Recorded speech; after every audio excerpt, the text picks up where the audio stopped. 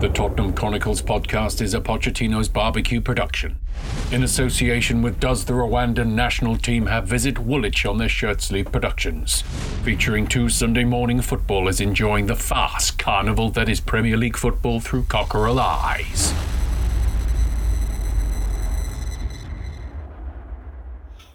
Oh, well, I am not prepared at all.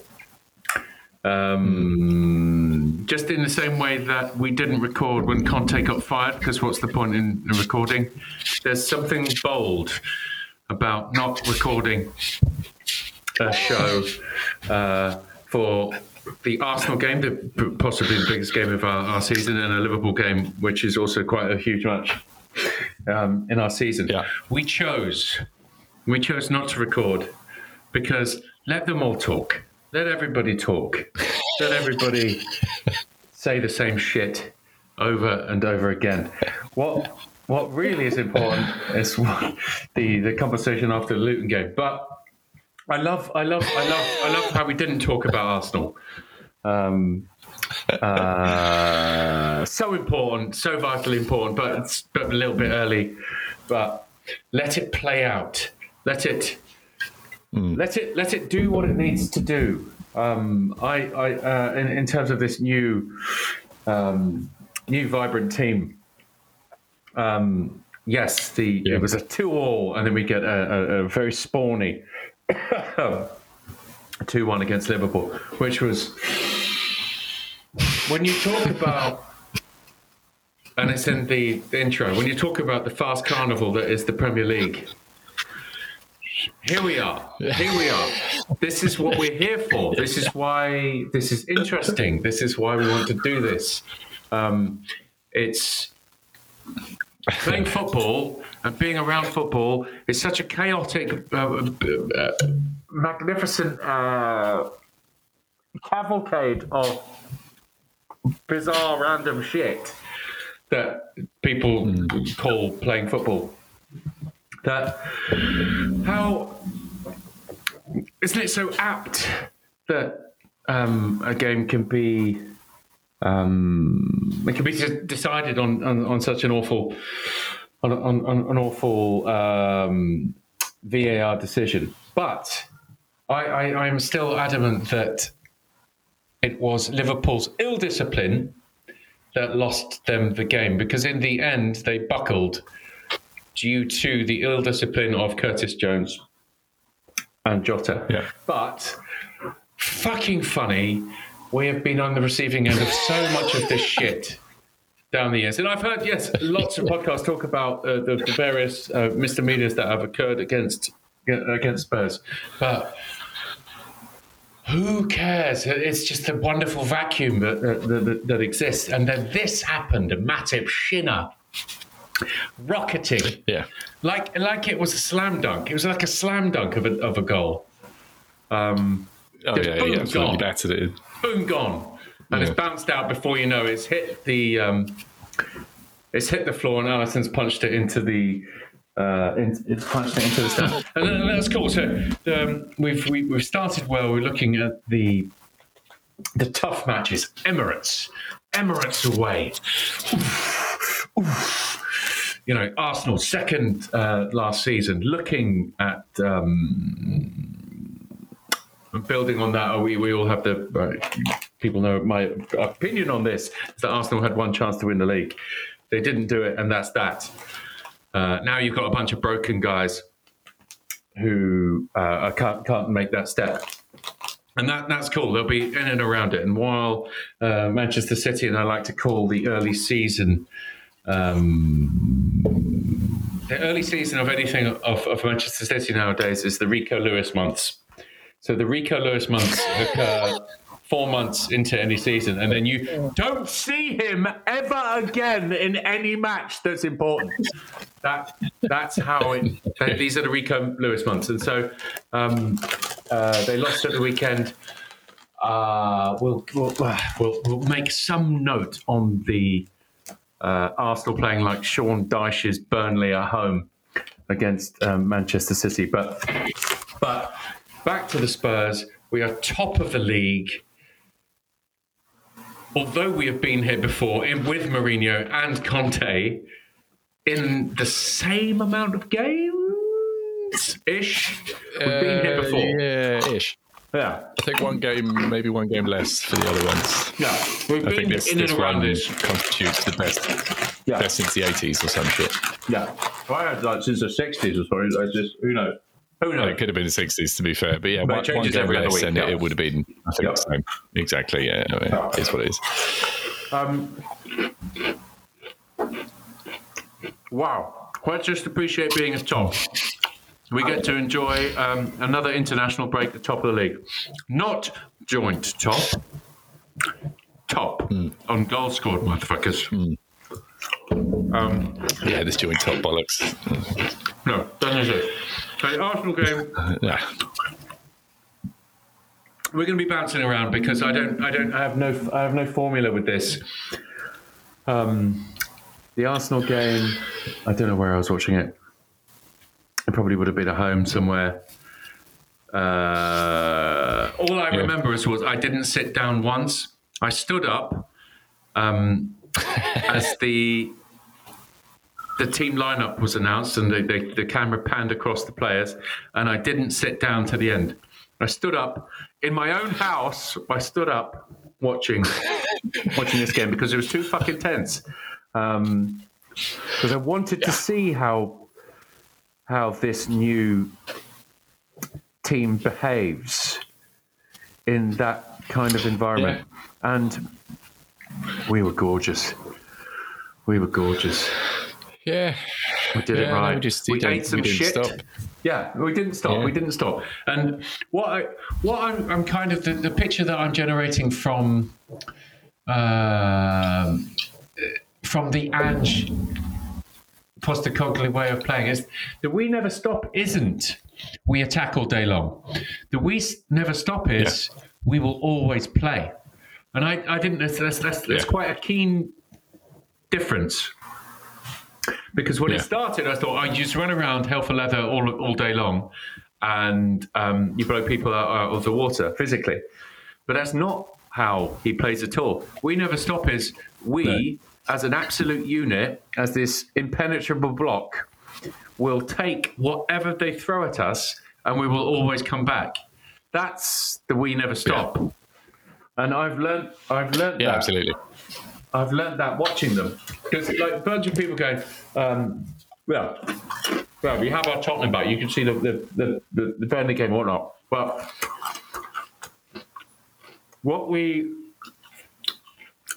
somebody says we have our Tottenham back, he's actually presenting something that we don't normally have. Pochettino had it for a little bit. But it's something you historically could never attribute to Tottenham. Is that there's a fortitude there, there's a resilience there, and there's an acceptance that this game is random, it's fucking arbitrary, but accept all of that, and it doesn't really derail how you want to play the game. And that's great. And in fact, any random act, any random event merely confirms that we just carry on playing. Doesn't matter what. We're more robust to deal with that kind of stuff. And that's an incredible thing to introduce and players to accept in a short space of time. Oh, yeah. Yeah, this quickly.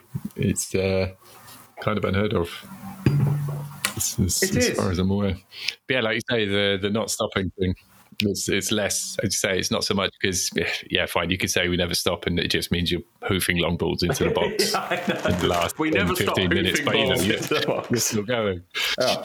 Well, that's usually when it starts becoming desperate towards the end of the games and you need to score a goal and all that sort of stuff. And that, you could also consider that to be not stopping because you're still pushing and this, that and the other. You chuck a centre back up front or whatever. But as you say, it's this, we will never stop playing. Yeah. Doesn't matter what sort of fucking grenades and shit are going off around us. We're just going to keep playing. We're going to keep doing it. Everybody's going to keep, as you say, it's kind of this unit. Everybody's moving into spaces. And I was watching some of the highlights back of kind of all three games because I couldn't remember all of them. And the the willingness to absolutely fizz at each other in these tiny little spaces. Like every pass that's passed to a man, it looks like it's being passed to the next man. Such as the pace on the ball. And it's just, we don't stop, even if there's mistakes. Like early in the Arsenal game, Madders got caught early. I think Bissouma may have got caught like right on the edge of the box. Jesus should have scored. But we'll keep doing it. We will keep doing it. We're not going to keep fucking it up. So we'll just keep doing it. And even Pochettino, we weren't doing that. This is different. And as you say, the speed that the players have taken to it is it's crazy. Like, it's bizarre. It is heavily dependent on the fact that all of these guys really, really can play. Yeah. But even then, to kind of go from the complete polar opposite, and there's enough new faces in there, I suppose, that it makes that transition a little bit easier. And the older ones who were there before were kind of so desperate to probably play some football like this that it's made the transition easier. But it is, I've never seen anything like it. It's bizarre. It's bizarre. Yeah, it's hard to build. Just keep playing. It's hard to build something, and also, I kind of look at it. I kind of look at it through what an opponent thinks of what we're doing. It doesn't matter what slings and arrows you throw; it'll always come back at you the same way. So in the end, it's in a way it's exhausting because it doesn't really matter what you do, because we're not going to be intimidated, we're not going to be cowed, and so whether we're conceding or scoring, it's always coming the same way. And eventually, you stop pressing. Eventually, you give up. Like in years gone past, you got to a point with Dembele or Modric or Bale. You wouldn't press because it's just an invitation for them to beat you quicker. But this is more of a collective. This is more of a collective thing. Where yes, I think the average, the mean of the team is higher. You couldn't say that someone like a Doggy and fucking, when Modric was playing, we had Benoit Asuakotu. It isn't. Oh, exactly. There are enough bums in there not to make it fucked. But the average, and that's what it takes to build your average up. It takes a considerable amount of time. But the willingness to, first and foremost, yes, professionalism of sport is important and vital and all that kind of stuff. But at its core, the only thing that anybody really wants in football, and that includes the managers, is young blokes doing intense things at high speed with maximum technical ability. That's all you ever want. That's all you ever want. And you very rarely can you get old blokes doing that. So yes, you can up to a point. But we're assembling, and we've made a huge jump with the criminal Paratici. This huge jump with Van der Ven and Porro and Udogie, where we've made massive strides. You look at Porro. The best thing that we had, the best right back we had in the recent years was Kyle Walker. Kyle Walker was absolutely brainless. Pep knows it, but his pace beats any clever person who's slow. Yeah. It just does. But more often than not, it does. Just slightly slower. Yeah, slightly slower. And everybody was slower than him. So, And then we had... Then we were like, right, he's Bonzo. Remember we used to call him Bonzo? And we had Kieran Trippier. Kieran Trippier, slow as fuck, but Jesus Christ, could he manipulate a ball. He could cross, he could shift it, he could accept the ball, withdraw slightly and then pass balls around corners, little curlers around corners. Fantastic. Yeah. Porro is that combination. Like even Kyle Walker. Kyle Walker can cross. But we got a bit of speed. He's got an eye for goal. Can pass short, can pass long, can run. He can go deep. He can defend. Let's give Porro his flowers right now. Porro has a wonderful intensity about him. an intensity that He's all the best perfect level of players have it, psychosis. where they can be psychotic And I'm switching off. And I'm calm. Yeah. They're the best. Yeah. They're the best. Like, you have to be that intense to succeed at this level, or succeed at the highest proper level. If you're going right to the top, you can be that hot, and then fucking ice within a second. Yeah. And that is the difference. And that's where Romero is going. That's the way Romero's going now. But Porro, my word. Lovely, gorgeous. But instead, we like Romero. We spoke about this last season. Romero, because he didn't trust any other defender in his fucking team, he was going all in all of the time because he couldn't trust anybody else because he knew it was fucked. If he didn't win it, and win it low percentage, try and win it. He's got fucking Eric Dyer to sweep up, which isn't a sweep up at all. So I have to do it. Now he's got a bloke who can run, who's clever, and is young. Suddenly, Romero is the most relaxed guy in the world. It is not a switch of temperament. It's not the fact that he's been given the vice captaincy. It's because he's playing with a fucking better bunch of people who know what they're doing, and now he doesn't have to do any of that shit. He does not need to jump in anymore because he's got people who know what they're doing, and that's the difference. Van de Ven, I have no idea how we got him. How on earth does everybody else on this planet not get him? Liverpool don't get him because they have Van Dijk, not quite ready. Arsenal don't get him because they have Gabriel, not quite ready. But all of you guys don't have him, don't have anybody who's quite as good. But you've got guys who have been around a little bit, so you can't take him right now. And Chelsea have overspent. Man United, I've got Martinez, so they couldn't go for him.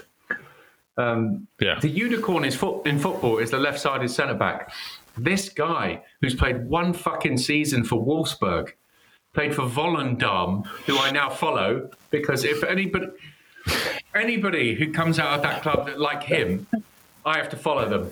So I follow Volendam home and away now. In the same way that I follow Rosario Central now. Not because of Lo Celso. So,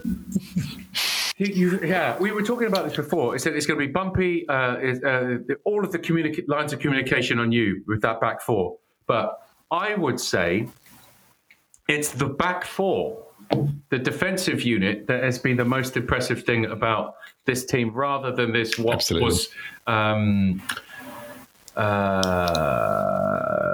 broadcast as the selling point of an Ange team. The defence has been astonishing. Yeah, they'll give you a goal, but because they're so comfortable at the back, there's none of this what we used to have with Sanchez. Give it to the dope.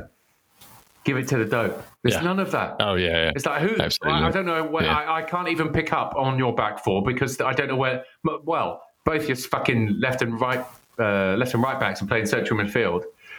What? Yeah, it's just shit that Pep and Arteta are not doing. This shit about the XG of the Tottenham team is higher than anybody else in the league. Like all the metrics for shots on goal and having opportunities is absolutely through the roof. And you would not say the forwards have been great. Yes, Son has touched the ball 10 times and scored 6 goals. That's great, but as a team, Kulu's not scoring, Richarlison's not scoring, but our ability across the board to get goal-scoring opportunities is something. It is something to behold. I was watching something before just a few minutes ago where it was, I don't know what channel it was on, but essentially it was talking about how the back four have contributed to 7 goals so far this season. It's like two for Romero scored. I think Udogi's got 2 assists. Porro's got 1 assist, but Porro's numbers, aside from that, for just build-up play and all that sort of stuff, are phenomenal. Romero, I think I said Romero's 2 goals. Mickey 1 goal.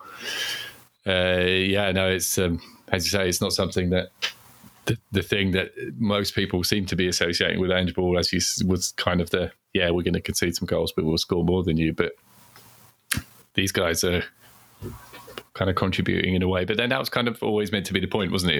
The load is going to be spread. Harry Kane, 30 goals a season plus. That's gone. So everybody's going to have to play a part.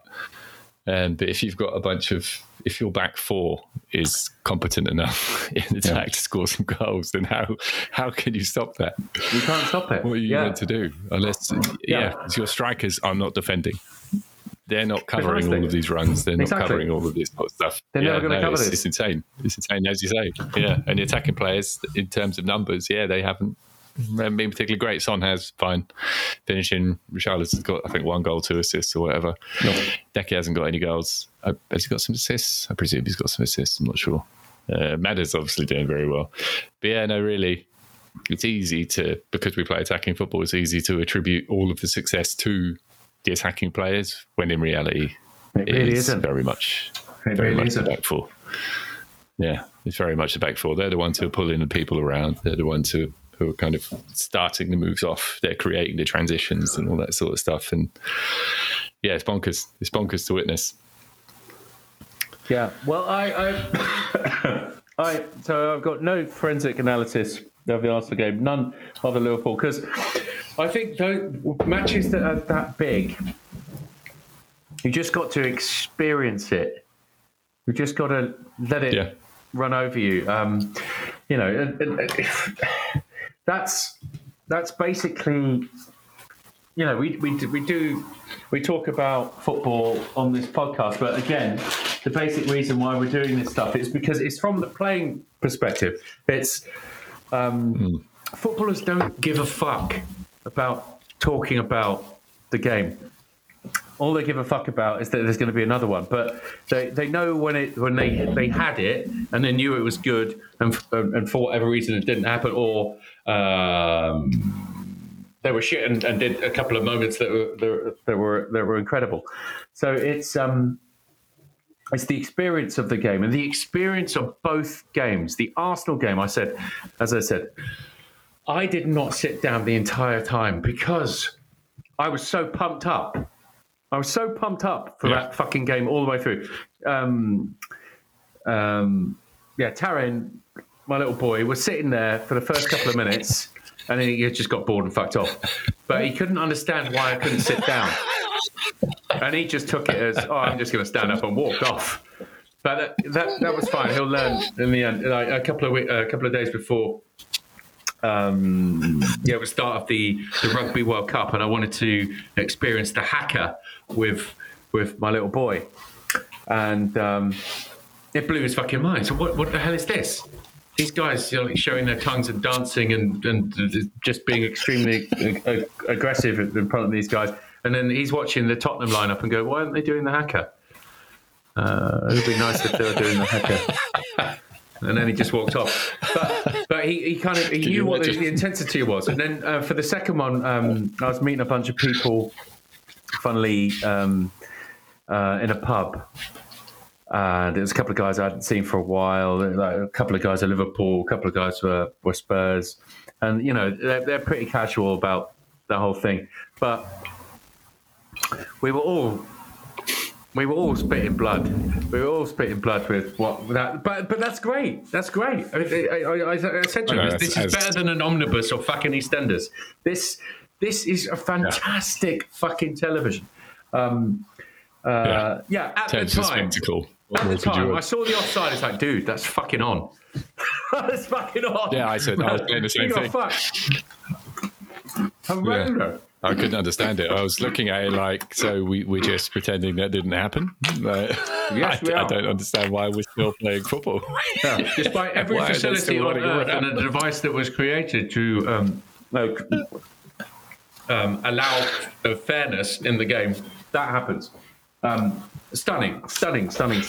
But that kind of shit happens because there's an intense match happening, and because it's so intense, you just try and get moved to the next stage, or you don't even know. There's no kind of rational thought in, and clearly that's what happened with the VAR people and Hopper Hooper, whatever his name is. It was like, right, this is a game. We're vibing. Let's just get on to the next. Let's get on to the. It looked offside. Fuck it. I mean, you could tell from the tone of their voices. It's like, right, boys, we've got to bash this out nice and quick. How we looking? Show me that angle. Good, perfect. Show me the lines. Yeah, lovely. No, Squeeze the lines. Yep, done. Good, correct. Yeah, correct. Get with our lives. And then, and then I'm taking the background. I was like, guys, are you sure? Are you sure? A guy that isn't even involved in football or anything was just like, it'll be the guy, the lowest pay grade in the room, just going, I don't want to flag this and I don't want to get fired, but maybe we should. He's definitely the lowest paid guy in the room.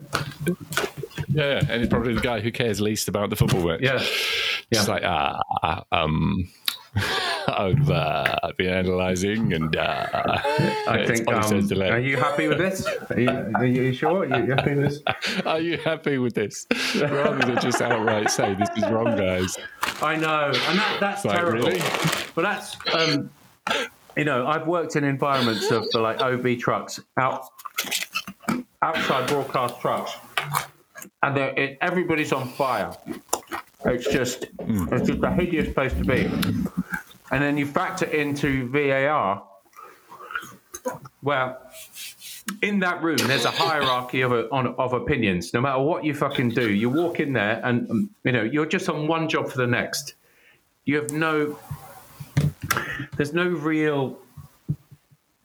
You're not really kind of absorbing the match or the momentum of it or any of that sort of thing. Because you just go from one to the next. Incident. Yeah, you just go from one to the next. And just by you could see the way that there's some dick who always says, point of contact, point of kick, point of kick, point of kick. He is employed just to do that. Second frame? Good. Onto lines. And that guy, for whatever reason, it's been decided that he's pretty good at fucking saying point of kick, or he would have been a VT co, whatever he was doing. But he would be considered the person that has the best fucking opinion in the room. Yeah. And everybody is slightly cowering and slightly aware of his behavior because you're thinking, well, you're given that position, so you must know. You must be the most authoritative person here. I've just started today, and I'm not really considering this as a career. But maybe if this goes well, oh God, everybody, I don't ever want to do this again. And so there's something to do with the communication. It's something to do with the hierarchy. It's something to do with all institutions of working and the working situation where some people are considered more important than others, but then to the effect that you kind of lose you lose the integrity of what you're doing because you're worried about what the other guy thinks, but in fact you know that he's made a mistake, but can I say anything? That was all happening. This kind of horrible hierarchical system was unfolding, and just the guts were being spilled right in front of our ears. Yeah, in real time. Of which there is now. There's been a slight change. Apparently, because I didn't know this, that all commentators can hear the audio out from VAR. Really? They can't hear. The internal stuff. What the ref's saying? They can hear. Can you hear what the ref's saying? Well, they have to because they're there, aren't they? They have to get the ref. They get the ref and the audio out from VAR. So when you hear check complete, they're just responding to somebody saying check complete. Okay. So I always didn't know that. I thought they were watching a different thing. They were watching something else, and there was another screen, and then that was check complete. But they're hearing somebody say check complete, and then they go, it's check complete. I always didn't understand how they knew that it was check complete. Yeah. Oh, that makes sense. But it's such a big shitty mess that it's happened. VAR has existed for 4 years, 5 years in the Premier League, something like that. Something like that. The fact that we've got to this stage where that fuck up happens. That happens despite every week, every game, multiple times that those relationships are happening. I have no idea how that debacle has not occurred in the 4 years prior to this. VAR has been so lucky that this kind of moment makes, and you know my feelings on VAR. I think we should just get rid of it. It's a complete fucking waste of time. But I always thought you'd be an idiot to think it's going away. But with a moment like that, you really have to reconsider whether this is a fucking good idea or not. It is.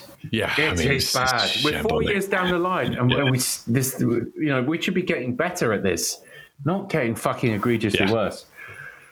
Not knowing what decision had been made live. Well, that's amazing, isn't it? Is quite phenomenal. It's quite phenomenal. Assuming that that the lino had not flagged offside, so you're like, yeah, it's all good, correct. And you got the referee like, nice one, lads, good process. The correct is we've sat in our room and decided it's offside. Yeah, it's correct. It's definitely correct. It's offside. Sorry. What? Wait. What? Why are you carrying on? No, it's correct for us. It's offside. Yeah, but then surely that's just a language thing. Don't say correct. Just say whether it's onside, offside, goal, not goal, whatever. Just language used could simplify this, but they're not. Well, but you would have thought in 4 years we would have worked out what the fucking vernacular was. No. So clearly there was no proper coordinated communication lines in 4 fucking years. We got this thing. It's really important. We don't want it to fuck up because we've spent a lot of money on it. We definitely don't want to embarrass ourselves while we're doing it. So we need to make sure our communication is absolutely spot on. What we're going to do, we're going to employ hundreds of people to coordinate how this thing goes down to ensure we are never embarrassed. And certainly after 4 years of doing it, we will have it absolutely down pat. Yeah. There will be no wrinkle in how we communicate. And how on earth does this occur when we've already had this thing for a good amount of time? But as you say, it's clearly it hasn't happened before. So it hasn't happened before. But astoundingly, it hasn't happened before. But surely, I don't know there are people on behalf of the VAR and the governing bodies and the fucking Premier League who meet up every fucking year talking about they're going to get all the referees in, they're going to get all the managers in, and they're going to get the captains in, and we're going to take you through a bunch of scenarios that will really stress test the VAR system. What if there's a situation where there's a goal that's legitimate and there's a communication error between VAR and the on-field adjudicators? What do? We have a bloke going, Ollie says delay. Ollie says delay. We would have had that conversation. We would have had that. There would have been definitely something. Stop. Red flag. Everybody stop. Everybody. There would have to be something. So in those hypothetical situations, apparently the conversation has never happened. What if there's a communication breakdown between the on-field and VAR? Nah, mate, we don't do that. We don't do that. What are they doing every fucking season in those meetings, in those rooms, with all of that expensive shit going on? Sorry, mate, never happened. We're going to have to wait for a real life situation, a stress test, real life situation, a live situation for us to even consider this. Wait a minute, it's not that difficult that somebody fucks up there, how do we get that communication right? It's exactly. It's stunning. And because it was it was phenomenal. Yeah, it was phenomenal. But I am adamant that Liverpool lost the game because their discipline was awful. That's the other nice thing about rugby is that oftentimes you can lose a match due to ill discipline, because in rugby there are lots of rules, and if you don't adhere to the rules, you will get beaten by penalties pretty quickly. Whereas in football you don't have penalties from fucking 45 yards. But we don't have them. Maybe we should. I don't know. Nobody in goal, just kick it straight in.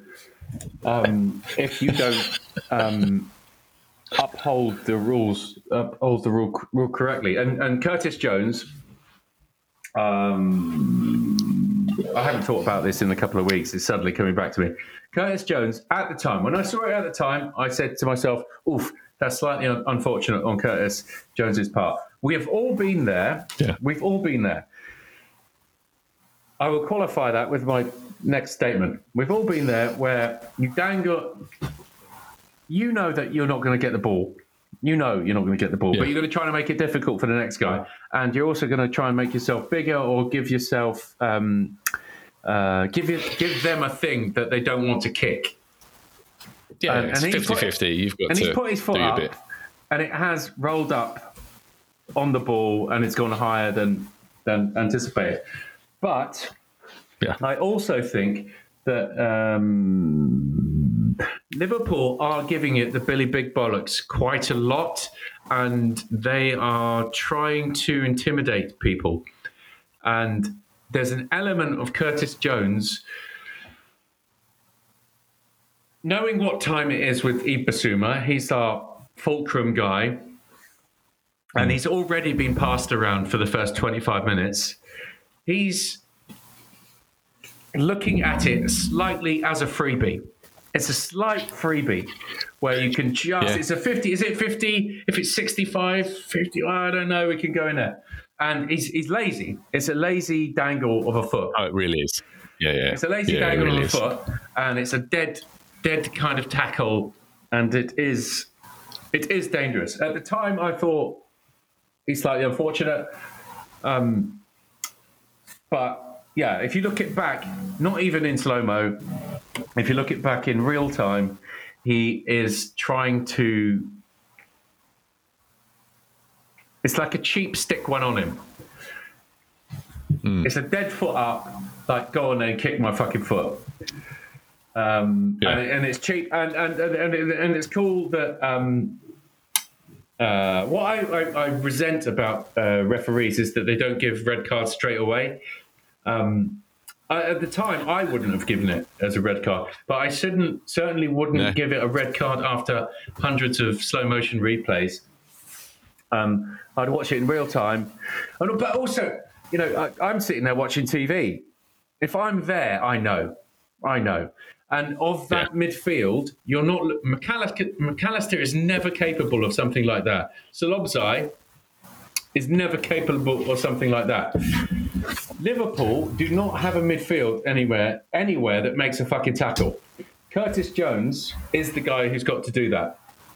So he's gone in there a little bit lazy, a little bit brain dead. Oh, we're Liverpool. This is Tottenham. This is a new manager. Let's fuck these guys. I think we can squash them. But they've discovered after 25 minutes they can't be squashed. I'm just going to dangle slightly and slightly jeopardize. It was bold of the Hopper Hooper to give it, but there's no argument. And subsequently, he's been given a 3-match ban off the back of it. It's not like the Jota one where...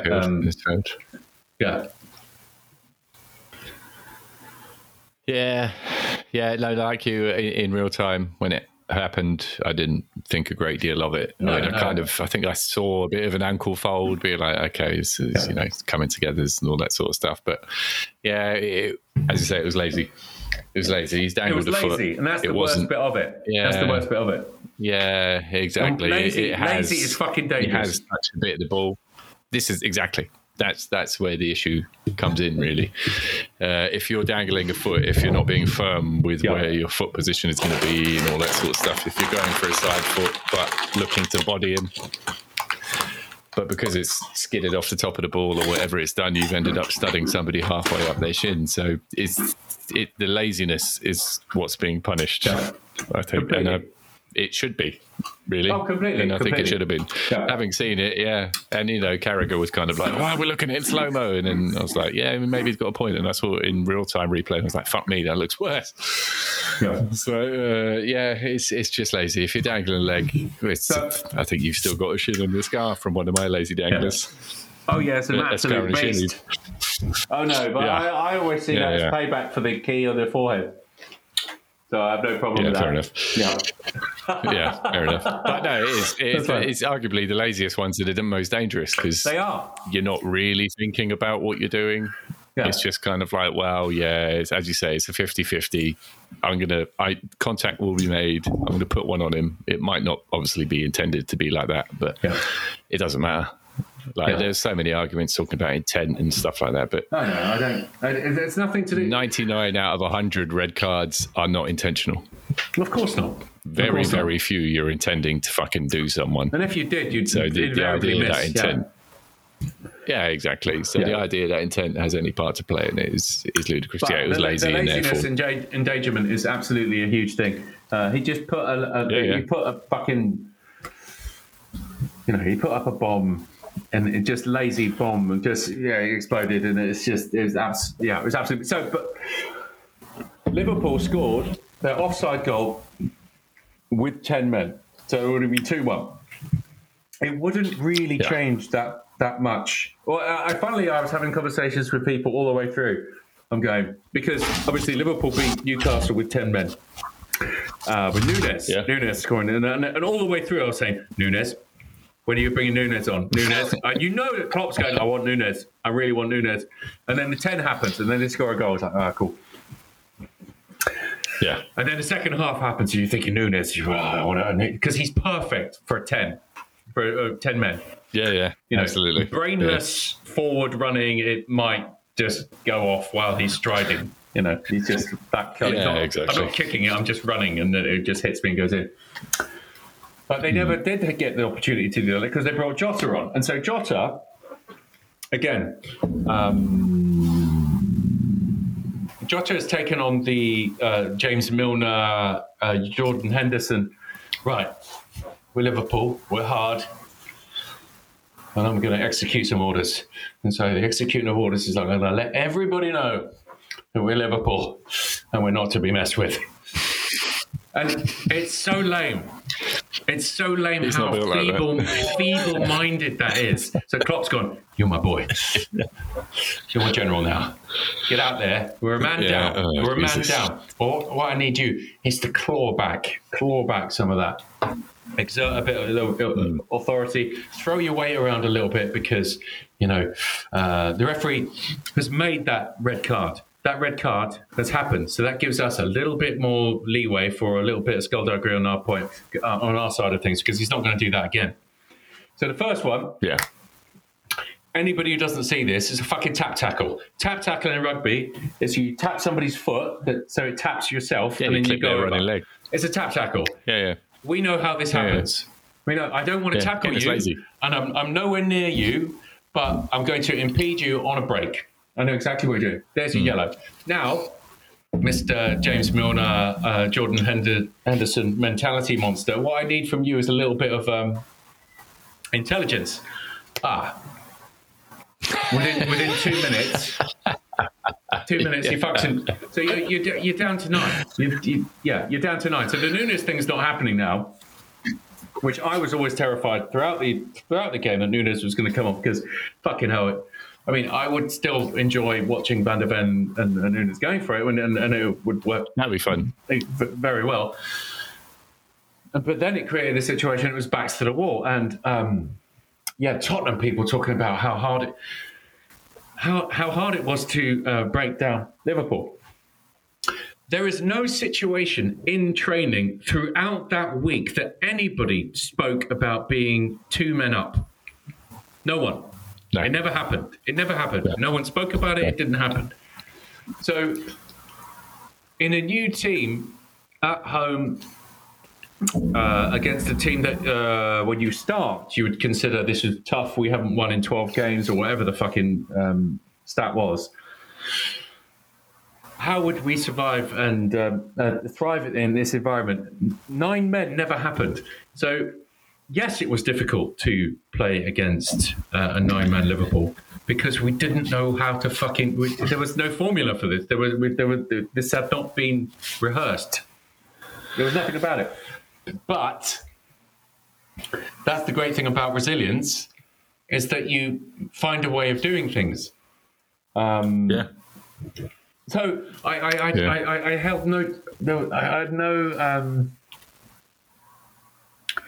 I had no patience for people who would complain that Tottenham found it difficult to make a breakthrough against one of the better team's defences when they only had to focus on defending. Well, this is it. And it's in a game where they feel like they've been hard done by, certainly legitimately so, for the offside goal. Completely, yeah. So you've now got 9 dudes who are absolute fucking siege mentality. Yeah. And like one of the best, or at least one of the most memorable Sunday League games that we played in was when we started with 9 men, and it was just fucking backs to the wall. These cunts are not going to score goals, and we ended up drawing 1-1 or whatever. And the opposition coach was like, "Jesus Christ, that's the best defensive performance I've ever seen in my life." Yeah, that was a legendary psychologically. It really was. But psychologically, is once you're down to 9 men, and even more so when you believe that you've been reduced to 9 men unfairly, you become a kind of a bit of a mentality monster in terms of, okay, it's us against the fucking world here. These cunts will not score. Yeah. So it's just as simple as saying, okay, well, you've just removed 2 pieces of the jigsaw. It's like, well, no, these guys are backs to the wall. Not only are they backs to the wall, they believe that the world is against them. Therefore, they're going to defend for their fucking lives. Yeah, it's a potent thing, isn't it? So it's just simplicity and just, again, it's people that haven't played. People who haven't played a game with 9 men with a goalkeeper wearing jeans. They don't know. They don't know. Like it's psychologically, it's a thing. It's a real thing. So this idea that because we got 2-man advantage that we're suddenly going to start pulling them to pieces was idiocy. I thought it was absolutely it's such shit juvenile takes of fucking arseholes who've never played. And that's incredible, yes. I haven't really spoken about the Arsenal, but to come out of that with a win, what I find fascinating is that the Burnley game was great. Sheffield United was spawny last minute, and then we had to eat shit. We had to eat shit against Arsenal. We had to eat shit against Liverpool. And we've had to eat shit against Luton. And once you have a team that loves eating manure, it's quite a habit forming. Oh, yeah. Oh, you know what? Yeah. Just chowing it down and getting on with it. I love, you're resilient enough to take the slurry. Yeah. To take the fucking garbage pile. It's just, go on then, let's go again. What have you got? This is fun. Because it's like new challenges. It's new challenges. Whereas... I was saying it to James I saw him on... No, I didn't see him on Saturday to watch the game, but I saw him on Sunday, and essentially saying like there were kind of certain scenarios in just with football teams or kind of... Yeah, just scenarios, experiences or whatever in a football match that a team might have to endure to kind of attempt to overcome. But we've kind of rattled through those in extremely quick succession. I mean, the Emirates one, yeah, fine. That's kind of, this is everybody's blood's up. Yeah. Fucking deflection and a shitty penalty, and we still come through that. And then the Liverpool one, okay, you're up against 9 men who are defending for their lives. Okay, you've done that. And then you've got Luton. We're down to 10 men. How do you do that? There are all of these little scenarios of how do you react. And we've come through all of them. That's not to say that obviously we're just going to walk the rest of the fucking season and all that sort of thing. But there's defining moments, or maybe not necessarily defining, but there are things that you can't plan for or predict in terms of how the course of a football match is going to go and how you react to them. But our reaction has been just phenomenal. It's just been fantastic in every single scenario. Yeah. And it just feels like it's kind of slightly, again, not necessarily accelerated the process, but it's kind of shown, I say, a resilience that you wouldn't normally expect to be present this quickly into a new system, and new manager and new players, new back four, new goalkeeper, all of that sort of stuff. But it's been very impressive. But I say, these are things that you would expect to be over a course of a season, where we've had all of them in 8 games. Yeah. And we've stuck to it. We've just stuck to it. Like nothing's deviated in terms of the plan or how we're going to be playing or what our plan is. We've stuck to what at least what Ange's telling the players to do, and it's working. Yeah. It's well, nice. Nice. There's an element of that. Like, you couldn't have predicted the narrative arc of a lot of these games, and because you could have trained for that during the week. So all you have is, and there is something in the lack of Europe. So we're actually sitting around talking and spending time considering, deliberating, and going through matches. Once you're in Europe, you have no time to think about anything. You're just traveling or resting. That's it. So you don't. There's no real thought process. So if you've got these days during the week, it's like, boys, we're all going to get in. We're all going to get in and watch Man City in the Champions League. All of us, we want to come in. A couple of beers. And we're going to talk our way through. Throughout the match is going, maybe we're going to watch the match with no sound. And we're going to talk our way through the entire game. Tell me what you see in games. And it's this shit that... this is shit that you don't get by playing all of the time. And there's an element, we're appealing to the base inherent nature of any footballer.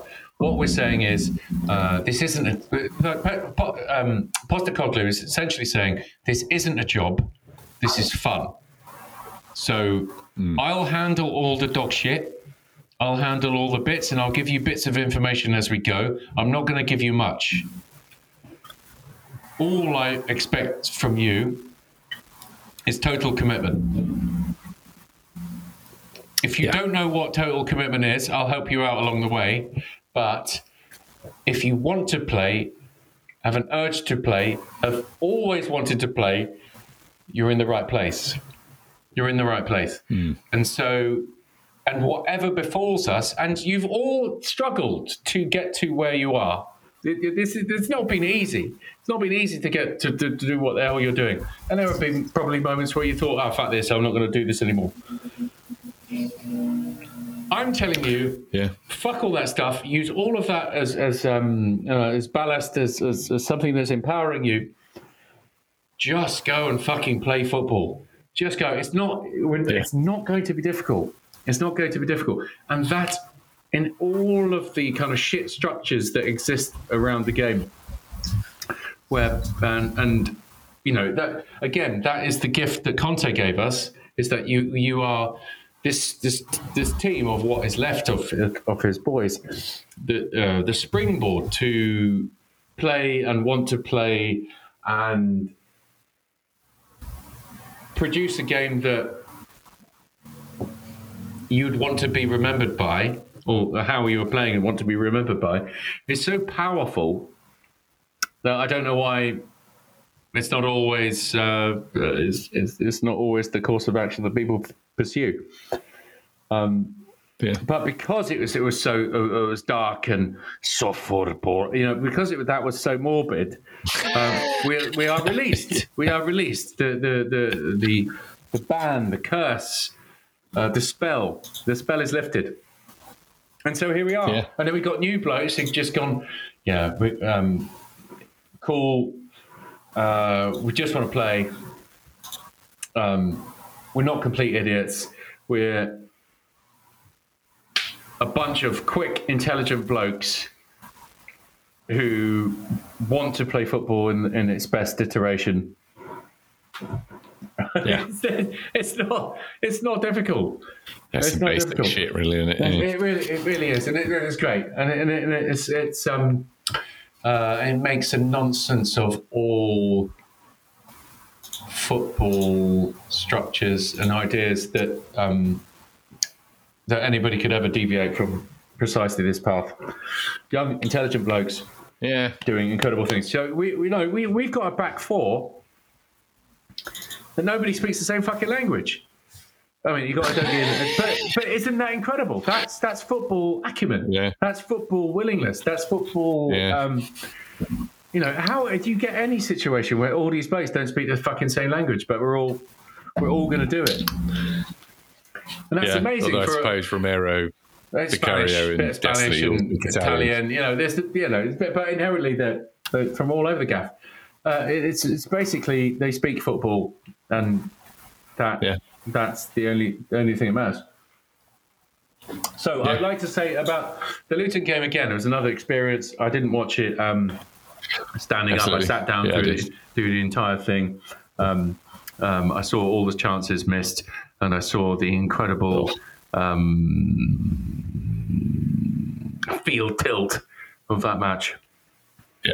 Wow. And then I started getting the feeling of these boys are shit. These boys are shit. We can step off. And there was an element of that. What was fascinating about the Luton game is that, and this is not what I've heard enough of from other channels, Yves Bissouma was marked. He was man-marked the entire game. They knew that if Bissouma, it's not Maddison, if Bissouma is stopped, everything stops. Yeah. Absolutely everything stops. Yeah. And Bissouma got completely frustrated by the entire process. The first yellow card was complete frustration. Caught the wrong side, all that kind of He stuff. got slightly stitched up by Porro for that one. He slightly stitched up, but he'd spent 25 minutes or whatever it was being fucked because he was being marked and he was just annoyed by the whole process. And then the second one, the dive, unfortunately, is a situation where he is a defensive midfielder who doesn't know how to get through on goal and score. And so he was begging for somebody to foul him. He's great at breaking lines from deep, but once he gets there, what the fuck am I going to do? So he was just begging. He'd run out of ideas. He had no intention of, and he should have. He'd burnt four people to get to his point, burn another guy, and then it's a strike on goal. But he gets to the edge of the box, like, I don't know what to do now. And then he was praying that somebody would, and nobody did. But his performance was born of frustration because he was marked. He was marked the entire game. And I think it would be very beneficial for him and the Spurs team that he sits out a couple, because it's good for fitness as well. Sits out a game. Just think about what you're doing. And also the Spurs boys have to realise, what do we do without Bissouma in there? Because there is nothing even close to what Bissouma is doing. The man, if Tottenham, to beat Tottenham, or to have a good chance of stopping Tottenham from playing, Bissouma is the man. So that's easy. All I've got to do is nail that bastard all day long. Yeah. What I noticed in the Luton game And in all situations where somebody's been man-marked, it means somebody else is available. And that somebody else who's available has got to do something with it. The Luton game was Van der Ven. Yeah. But Van der Ven did not want to go forward like you would expect Vertonghen would go. No. It's like, there's a hole, I'm going. Yeah.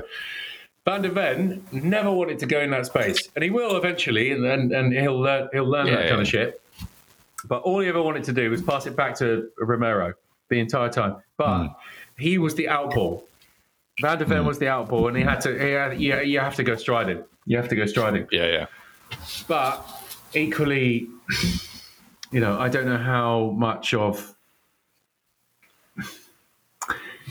I think Maddison is playing with an injury. Son is playing with an injury. Richarlison was out there. I don't know how much activity you're going to get, or how much connection you're going to get with those guys. So Van der Ven could go down that cul-de-sac if he wants, but I wouldn't see it as a cul-de-sac, as an absolute opportunity, because Bissouma's been marked.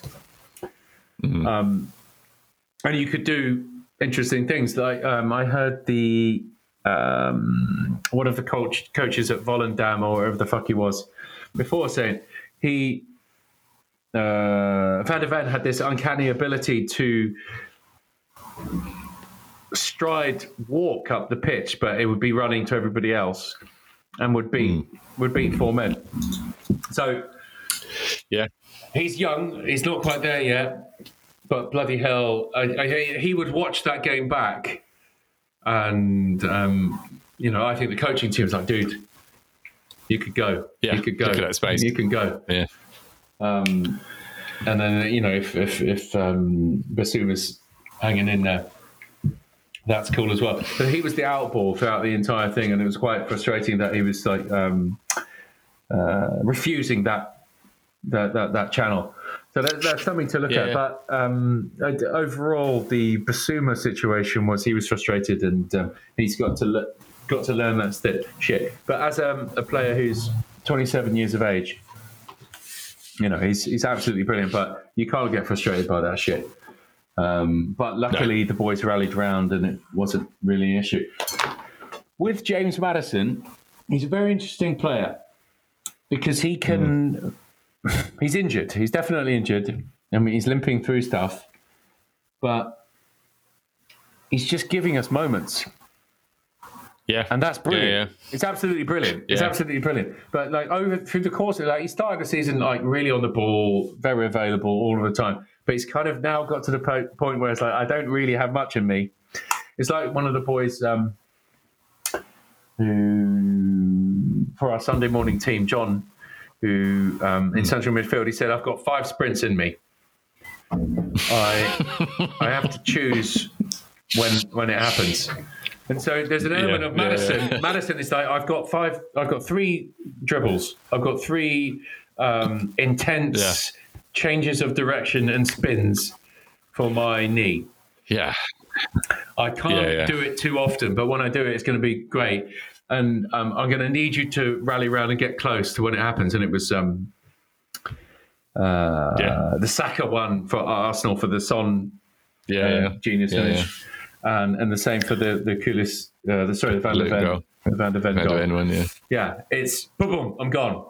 And once you're in the box, and he's got that incredible, snake hit, change of direction kind of stuff. You can't touch him. Yeah. And he has a reputation for diving, so you can't get anywhere near the bloke. So he's choosing his moments a little bit, and we definitely need to get a situation where Lo Celso is back, right? Just to take a little bit off that. Obviously, Lo Celso is nowhere near. Lo Celso plays. He plays in a bubble. He doesn't get involved. He doesn't get into the blood and the muck and the shit enough. He likes to play his hermetically sealed, neat and tidy football. Yeah. But we fucking hell, he owes us. He needs to play a bit of football for us. Absolutely does. Yeah, Jesus Christ. And hopefully we're going to see that through. I will say that if there's anybody out there. I'm jumping around a bit, but it reminded me of the the Madison rinsing Saka and pulling it back. So the finish from Son is absolute sublime precision. Oh, the precision. Absolute sublime the precision in that is terrifying. Because as soon as He had 3 defenders around him. As soon as Son sees that he's done Saka, he's kind of held his run, and then starts sprinting. And then he knows that the only way he can't score that goal with his right foot. Outside the near post, he cannot score with all of those people around. But there'll be a tiny window. What I enjoyed is the way he prepared his left foot for the strike. He knew if the timing's right, if Maddison gets this right, and if I could read his pass at exactly the point of contact, he does this tiny little skip up in his air to prepare the left foot. But the window for it is like nanoseconds. It's nanoseconds that much little contact. It's not a firm strike. It's that much a little contact, loads of spin, and in off the post. But it's a tiny little hop to receive that, and the timing of that between the Maddison movement and the hop and preparing your left foot for that strike is wow. It's kind of one of those goals. If you're a defender, you don't know how you've even conceded it. It's like there's one guy in the box. You've got three guys here. This guy's herring towards the near post, which means he will never have any control of the shot that comes in. And there's a tiny window that we don't even know where that is available to score. And he puts it in there. I mean, that is, it's absolutely extraordinary. That's elite. Yeah, it's absolutely extraordinary. Yeah. And that's where he finds himself. Like Son at the moment is not touching the ball much, but he's just scoring. No, we've been saying that he's obviously with left wing and all that sort of stuff, and I just don't think he has it in him to constantly be doing the back and forth. Although the Angeball system doesn't require as much back and forth. That was like fucking basically it's Conte ball, wasn't it? But in terms of finishing, you don't get much better. Yeah. And again, if it's just pick your moments, be in the right position, be in the right place, and just count it. Yeah, that, as you say, that one was the gap. Literally the only gap I think there was between those 3 players was the width of a football. Yeah, and that gap was moving and then disappeared. Like a second before it wasn't available, a second after it disappeared. Tiny margin for error. It's precision shit. And that's great when you consider the spawning goals that they were scoring. It's just so nice to see, masters of their art doing magical things. I love it. What I love at the moment as well is that Alejo Veliz is coming on, and he's been a proper battering ram. Oh, he's a unit, isn't he? Yeah, proper battering ram. So he was on the bench against Arsenal. He was on the bench against Liverpool, and due to various, Andrew was saying that you won't see him till the new year due to various situations and injuries. Work permit shit or something. Yeah, and now he's here. And he's brilliant. The shit that he's like holding the ball in the corner flag. Absolute unit with his tree trunk calves. It's an option. It's great to see him feeling it. That was the That was the lovely thing. Yeah, we have our 11. And we all know this. We have an 11, and everything else after it gets slightly ropey. With the Luton game, where we played all the bums at the end, barring Eric Dyer, they're all involved in the journey now. They weren't involved in the journey up until this point. And so, I think so. In terms of keeping everybody on side and harmonious training ground and all that kind of stuff, yes, most of the guys who are still here know what time it is and what they can and cannot contribute, or indeed if they're leaving very soon. But also, if you're a sports person, teams, managers, personnel, they come and go very quick. We know this already. If you feel like you've got one shot, like you didn't even know before you started, like who's this fucking manager, don't know. But you get a feel very quickly, like, you know what? There might be something in this. Even if it's just for 1 year. Even if it's just for 1 year. That's why I say that after this year, everybody will know what we're about. This year, there's a window. There's completely a window. Yeah, it's kind of a freebie. But I didn't expect everybody else to be so shit. No, but Manchester United, Jesus Christ. I mean, they've been shit for a How long much time. money do they spend and they're still shit? I don't think that was ever in doubt. Ten Hag is a brilliant man. Just huge. What a brave. He faced up to Cristiano Ronaldo and took him out. What I can see down the line, Bruno Fernandes. I can see him doing another Bruno Fernandes, and as long as and bidding him out of the club, because it's very obvious that Bruno Fernandes is not a captain of anything. He's rubbish. No. He's rubbish. He's a snide. He's a showman. He's a snide, disappearing fancy Dan who sometimes disappears. You definitely don't give a player of that profile a captain's armband, because you need consistent. Dependable performances and output always. Yeah. So that's cool. And the Chelsea thing, I don't even know what they are. I don't know how. I don't know how you can be so expensively assembled and still be so fucking awful. I don't know. But yes, there is a sneaky, terrifying thing in the background. We play Chelsea in November. Yeah, I think we have Fulham, then maybe Chelsea. Yeah. After that, Fulham next, then Chelsea. So Bissouma is what, a one match?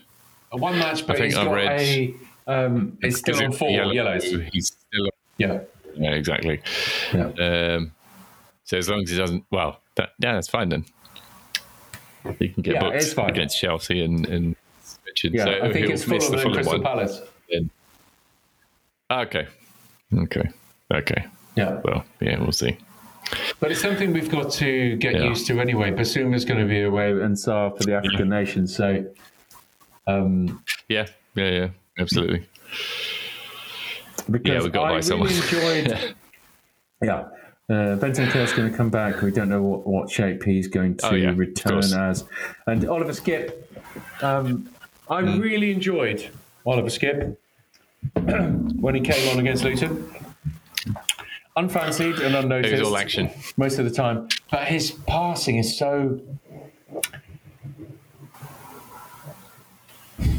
I would say his vision is quite extraordinary. Yeah. He physically can't do it, and he's got no power. But his instinct to see a pass early and break lines. Yeah, he's not a fan of passing ball sideways. He loves a breaking line, and the key to breaking lines is doing it early.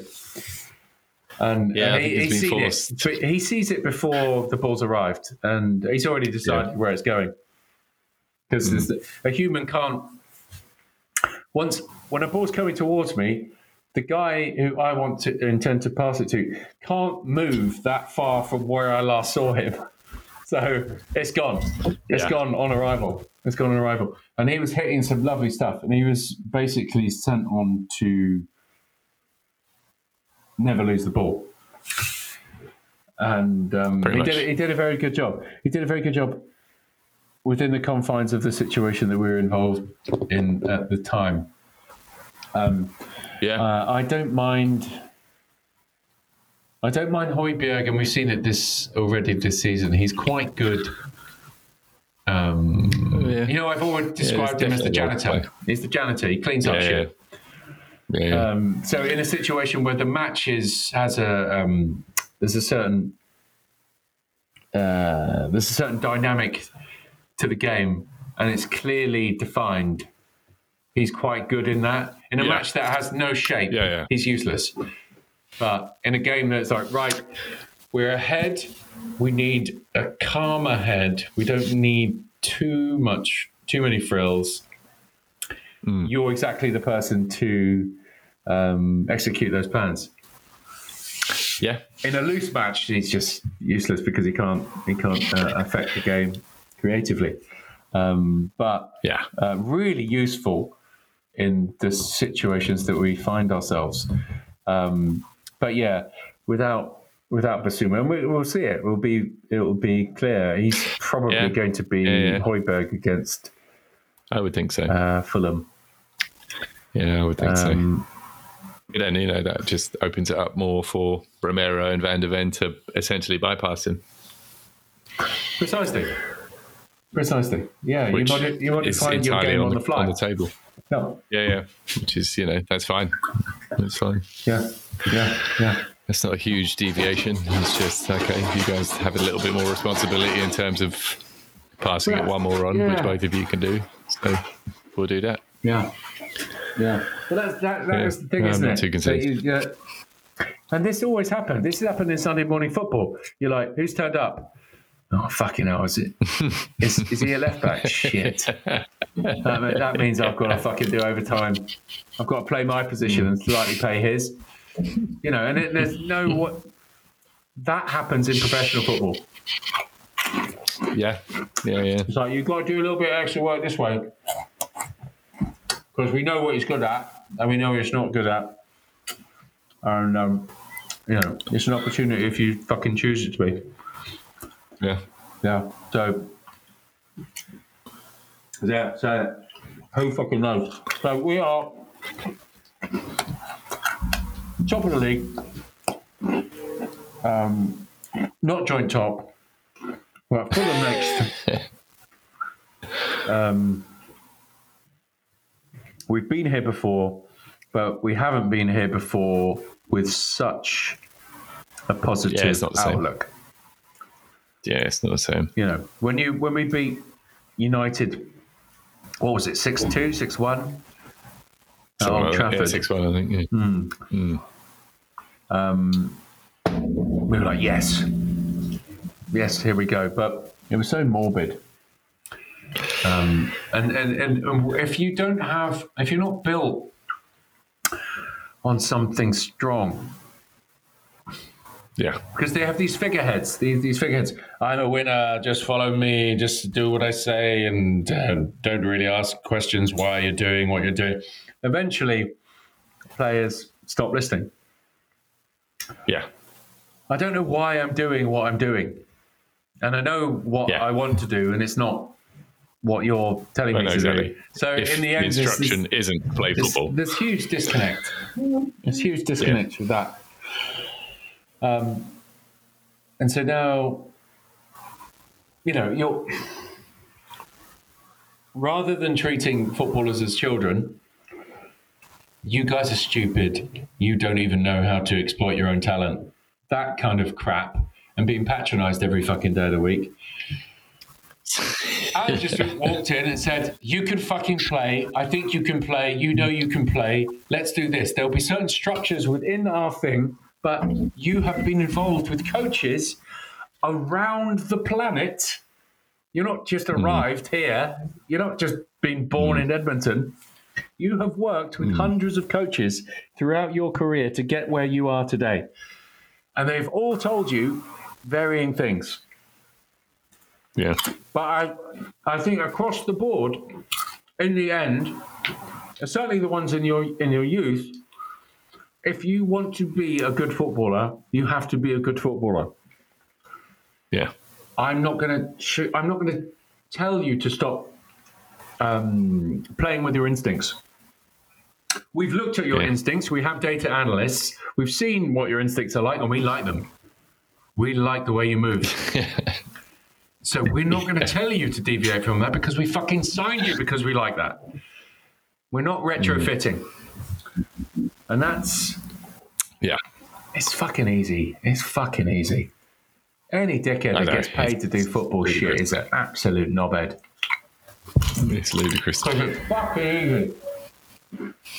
Yeah. I'm in a Barry Fry school of football. Chuck it on his head.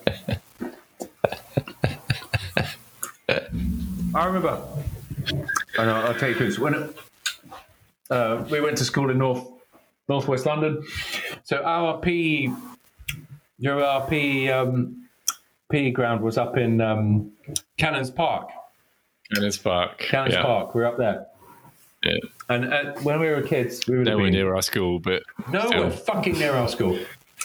In Cannons Park, Barnet used to. That was their training ground, and Barry Fry was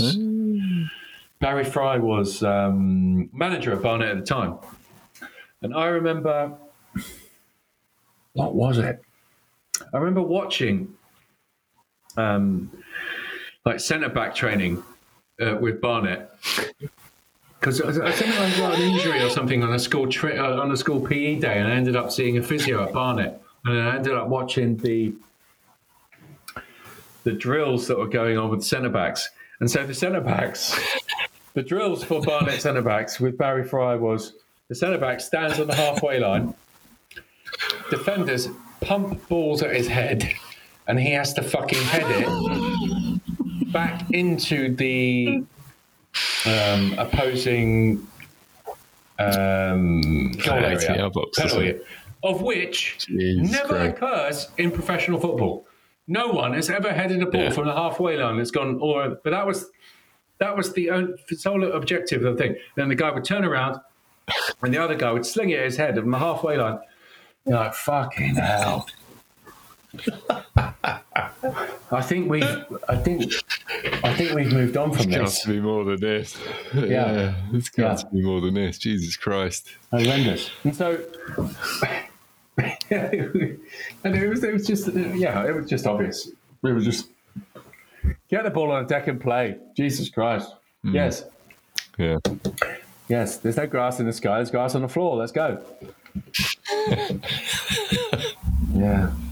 Anyway, so let's bounce this. Oh, Jesus Christ! 1 hour and 22.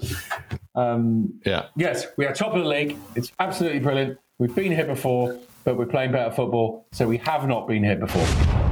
The Tottenham Chronicles podcast is a Pochettino's Barbecue production.